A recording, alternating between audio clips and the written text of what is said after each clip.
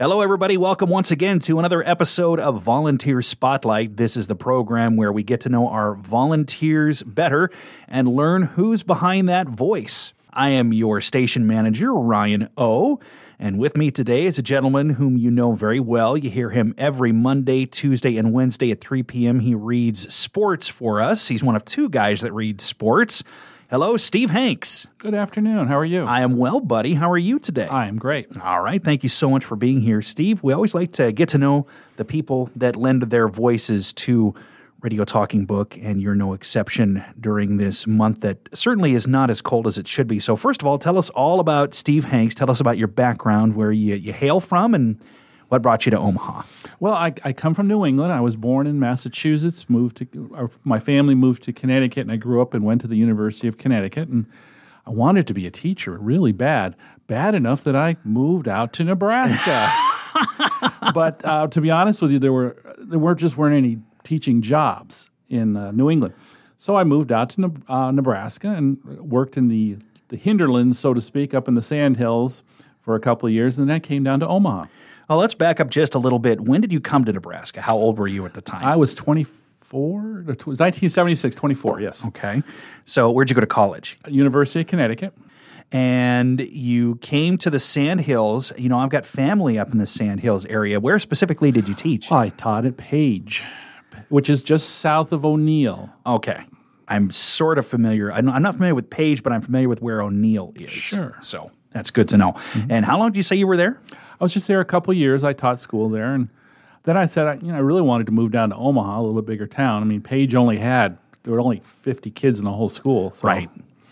What did you teach specifically? Well, basically, I taught math, and I taught science, and I taught reading. I was the head teacher, believe it or not. Right, and of course, I have to remember that in those smaller schools, a lot of teachers will double and triple up on subjects, sometimes even class differentiations. So that was probably quite the experience. So you lasted 2 years there, and then you went to Omaha. Yes, I did. Taught in a Montessori school in Omaha for 1 year. Now, for those that may not be familiar, tell us what Montessori school is. Well, this is a private school because although there is a public one in Millard right now, the private Montessori school was very interesting because of the materials they used. Montessori, and I could go on for a half an hour just on this, but I don't want to. Just briefly, they use a lot of very innovative tools to help the kids learn math and reading and things like that. Yeah. So how long were you at the Montessori school? I was only there for another year, and then it was a very nice school, but frankly, they couldn't pay very much, and I was getting married, and so I got married. I got married that year, but I needed to have a little bit better paying job. I worked in the private sector for a year, basically in retail. And then I got a job with Millard in public schools, and I worked there for 29 years until I retired. So Millard was kind of your long-term stint. Yeah, then. Millard, if I looked upon my career, I would say Millard was where I did most of my work, vast majority. What grade level were you? Well, I taught in elementary for about 14 years, and then I went to middle school, which is 6th, 7th, and 8th grade. I taught my last stint, which was about 10 years, I taught computer science for 10 years. Wow, we may have you reading the wrong thing. We have a program called Tech It Out. I did not realize you were into computer science. Well, this was a long time ago, but I also at the same time was coaching at the high school, girls soccer. Okay, well then we got you in the right department. Yeah, sports has always been a long time thing of mine. Got it. I taught there I coached there for 15 years, and I loved doing that. But my kids were getting older, and I needed to spend more time with them. And so I retired as a coach, but I didn't retire from teaching until I hit the magic 56 years old. So I was able to do that. What was your fondest memory of teaching? That is to say, what did you love the most about it? Well, teaching computers was a lot of fun because the kids really look forward to it for the most part. And I tried to make it very much letting them learn at their own pace. And that was always fun to see them come up with these really neat, because what we did in computer science was that they had to do some projects where they came up with ideas and things to present to the class. And they had to do what we call simulations. I love to watch them working through that because, again, they could work at their own pace. If they get stuck, They could work out where they were stuck on and then move through it. And I hear from old students all the time say, "Oh yeah, I used that thing from Microsoft Excel that you taught us in class just the other day." And I said, "Oh, that's amazing." That the things that I taught them were really something that we were able to do. Back when I was teaching elementary, I just thought for a lot of the kids, I was the first male that they'd ever had as a teacher. Yeah, I was wondering about that. And that was always fun. You always get the kids that don't have, that are single, just a mom and head of the family, and all the hard work she has to do. And there's not, a lot of times there just isn't a male presence. Sure. I was there. That was always it was gratifying in some respects, but also had to be very respectful. And let me address the other side of the coin. What was the most challenging aspect of being a teacher for you? Well, teacher conferences were tough sometimes because a lot of time our big thing as a teacher, and I think if you hear any teachers are listening to this, they'll know, if it weren't for the parents, teaching would be would be easy because the parents can present a very challenging situation. I had one mother came in one time to me, and she just ranted and railed and ran and just was so upset. And I just sat there and I let her vent and I let her run out of steam. And finally we got to the end and she was just so grateful someone was able to listen to her, I think. Right. So it was hard to do, but it was something that I could do and I was willing to do. I think the pandemic has really highlighted the running tension between teachers and parents, and the situation we find ourselves in with the different school closures and such. You were probably pretty sympathetic to that plight. Oh yeah, I watch. I'm very involved in my grandchildren's lives. I walk my grandson to school each day, and I just kind of see what the teachers are doing, and I'm able to give them some things and help them with things like buying them boxes of crackers that they need and getting them money for their classroom because things are tight all around, and this helps just anything to make it easier for them. Absolutely. Yeah. So tell me, you've been retired since you were 56. How long ago was that? 13 years ago.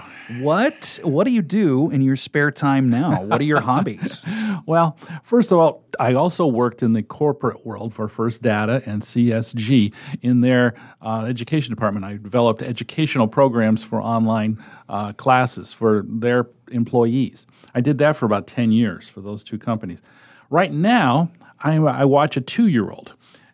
She's my little shadow, I call her, because and the only reason she's not here right now is because we managed to convince her that Grandma was going to the store and she might find some things for her. Yeah, I thought we might get a cameo from your little granddaughter today. We were kind of thinking about that, but we also thought that one might be a bit distracting. But I just spend all my time with her. And it's sad right now because I look upon when my grandson was, growing up. We used to do all kinds of things, go to the zoo, go to the children's museum, and so many of those things are just not safe right now. Right, exactly, for obvious reasons. So you retired from teaching, but you didn't necessarily retire from professional life, it sounds like. Just watch. Well, I don't know how professional it is, but I'm certainly watching my granddaughter and just loving it. I just love it gets me up in the morning and gets me going. Yeah, I can tell when you speak of your grandkids, especially, you're very enthusiastic about that, so it's great. Yeah. What else do you do? What other hobbies push your buttons? Well, I hate to admit it, but I'm going to. I'm a science fiction freak. I love Star Trek and Star Wars, all the science fiction things. Dune, I just was all over that. I got a friend that was a big fan of the movie Dune. She said it was really faithful to the book for the most part. They've done 3 movies of it, and this is the best one by far. That's exactly what she said. Do you read a lot of science fiction too? I do. And I also like something called alternate history, where they twist something and they see how the world was going to be. For instance, there's a whole series of books that have to do with the Civil War, and they say, okay, well, if this had to happen, and then the South would have been able to gain their independence, and how it would have affected the entire world. They're fascinating. I'm not a big, Civil War. I'm not a Civil War advocate or anything. I just find it fascinating. Let me tell you a quick story about you'll enjoy this. Is about Star Trek. They had a Star Trek convention, believe it or not, here in Omaha many, many years ago. I had no idea. And they had gotten DeForest Kelley to come in and talk. Well, you would have thought the biggest star in the universe was there just for him. It was just a mob scene, and he was sitting there talking. He told some cute little anecdotes, and then this was just before the second Star Trek movie had come out, or was right about that same time, and he had the belt. And he picked up the belt, and everybody went, "Ooh, ah!" And he said, "Yeah, somebody offered me $10,000 for this belt," and he said, "And I didn't sell it." And I said, "Oh my goodness!" Wow, yeah. But Bones was always my favorite character from the original. Isn't he fun? Yeah, he's great. What is your favorite Star Trek series in all of the franchise? I like the original, but I also do like, they made one called Enterprise with Scott Bakula. Wow, you're a minority there. Yeah, I know. A lot of people didn't care for it. No, but see, I think what they didn't care for was the fact that it was so much of it was, I believed an awful lot more of it, Yeah. You had to get past the whole thing about, nobody's got the science behind star drives and warp drive and things like that. Right. But it was, I liked it because it really had rich characters. Right. Yeah. Steve, tell me about your family. Well, my wife, who I've been married to for 48 years. Yeah, that's it. I have to think about that one for a minute, counting backwards. Wow, it's a long time. Yes, it is. I know we're a rare bird. And I have 2 children. I have a son who is he works in the computer system, and he's a system administrator for a small company, only 3 people, and he goes around working with banks and doctors' offices, making sure that they have their computer systems are working correctly. Mm-hmm. And my daughter, who's been a teacher for 5 years down in Lincoln Public Schools, a kindergarten teacher. And she's just doing a fabulous job. So both my kids are being very successful. My son they live about a mile away from us. So going over and getting the kids and things like that is no big deal for me. So we are very involved because of that. So it sounds like you're pretty close to all your family. Oh, yeah. Here, they're all living kind of in this area. Yeah, we are pretty lucky. My wife, my parents are all passed, but Lori has her mother still around, and she was able to join us for Thanksgiving. So that was a very nice thing. She lives in North Platte, Nebraska. Got it. That's about that's about 4 hours away, I think. Yeah. So what brought you to Radio Talking Book? I just saw. It was in the newspaper, of all things, and it talked about, Radio Talking Book Services needed volunteers. So I came by and I said, well, I made an appointment to meet with the volunteer coordinator, who's, God bless her, I've forgotten her name. How long have you been here? Do you remember when you came? I can tell you who it was. It was the lady who'd been here forever and ever. Sybil, thank you. Sybil Mahan, God bless her. Yeah. Yeah, so she came in and she listened. We talked for a few minutes, and then she set me in a booth and said, "Here, do half an hour. Let's see how you go." And I said, "Okay." And she showed me how to operate the machine, and I did it. And I said, "Okay." And she said, "Okay, we're going to listen to it." And I found out later they'd put it on the air, and I said, "Okay." And she said, "Yeah, just come in and start doing. Do you like sports?" I said, "Yeah, I do like sports a lot." And he said, "At that time, they didn't have a lot of people who wanted to do sports." So I said, "You got your man." That is exactly why I love having you do as many sports as you do, is because it's a hard slot to fill. So happy to do it. Really enjoy it. Do you remember what year you started? I would say it's about 5 years ago. Okay, so you were here kind of toward the end of Sybil's tenure. Yes. Well, Steve, as I said, time has flown. In Star Trek terms, we have time traveled. We have hit the wormhole. So here we are. Last question for you today. If you could give a message to the listeners of Radio Talking Book, what would it be? Well, I just wanted to say thank you for listening to me. Fortunately, I'm reading things that I would read anyways. I'm just reading them aloud. I really enjoy it. You got the staff here is so accommodating. They make it so easy for you. If anybody could come in and volunteer, please go ahead and do it. I feel lucky that I was a teacher and had plenty of experience talking aloud and reading aloud. But anybody can do it, and particularly if you're doing something that you enjoy doing and reading about, I should say.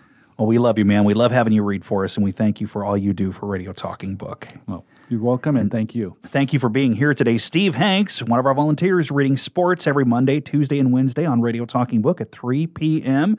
This is Ryan O. with Volunteer Spotlight, who's behind that voice. Thank you so much for listening today, and please keep tuned for more great programming straight ahead. Bye-bye, folks.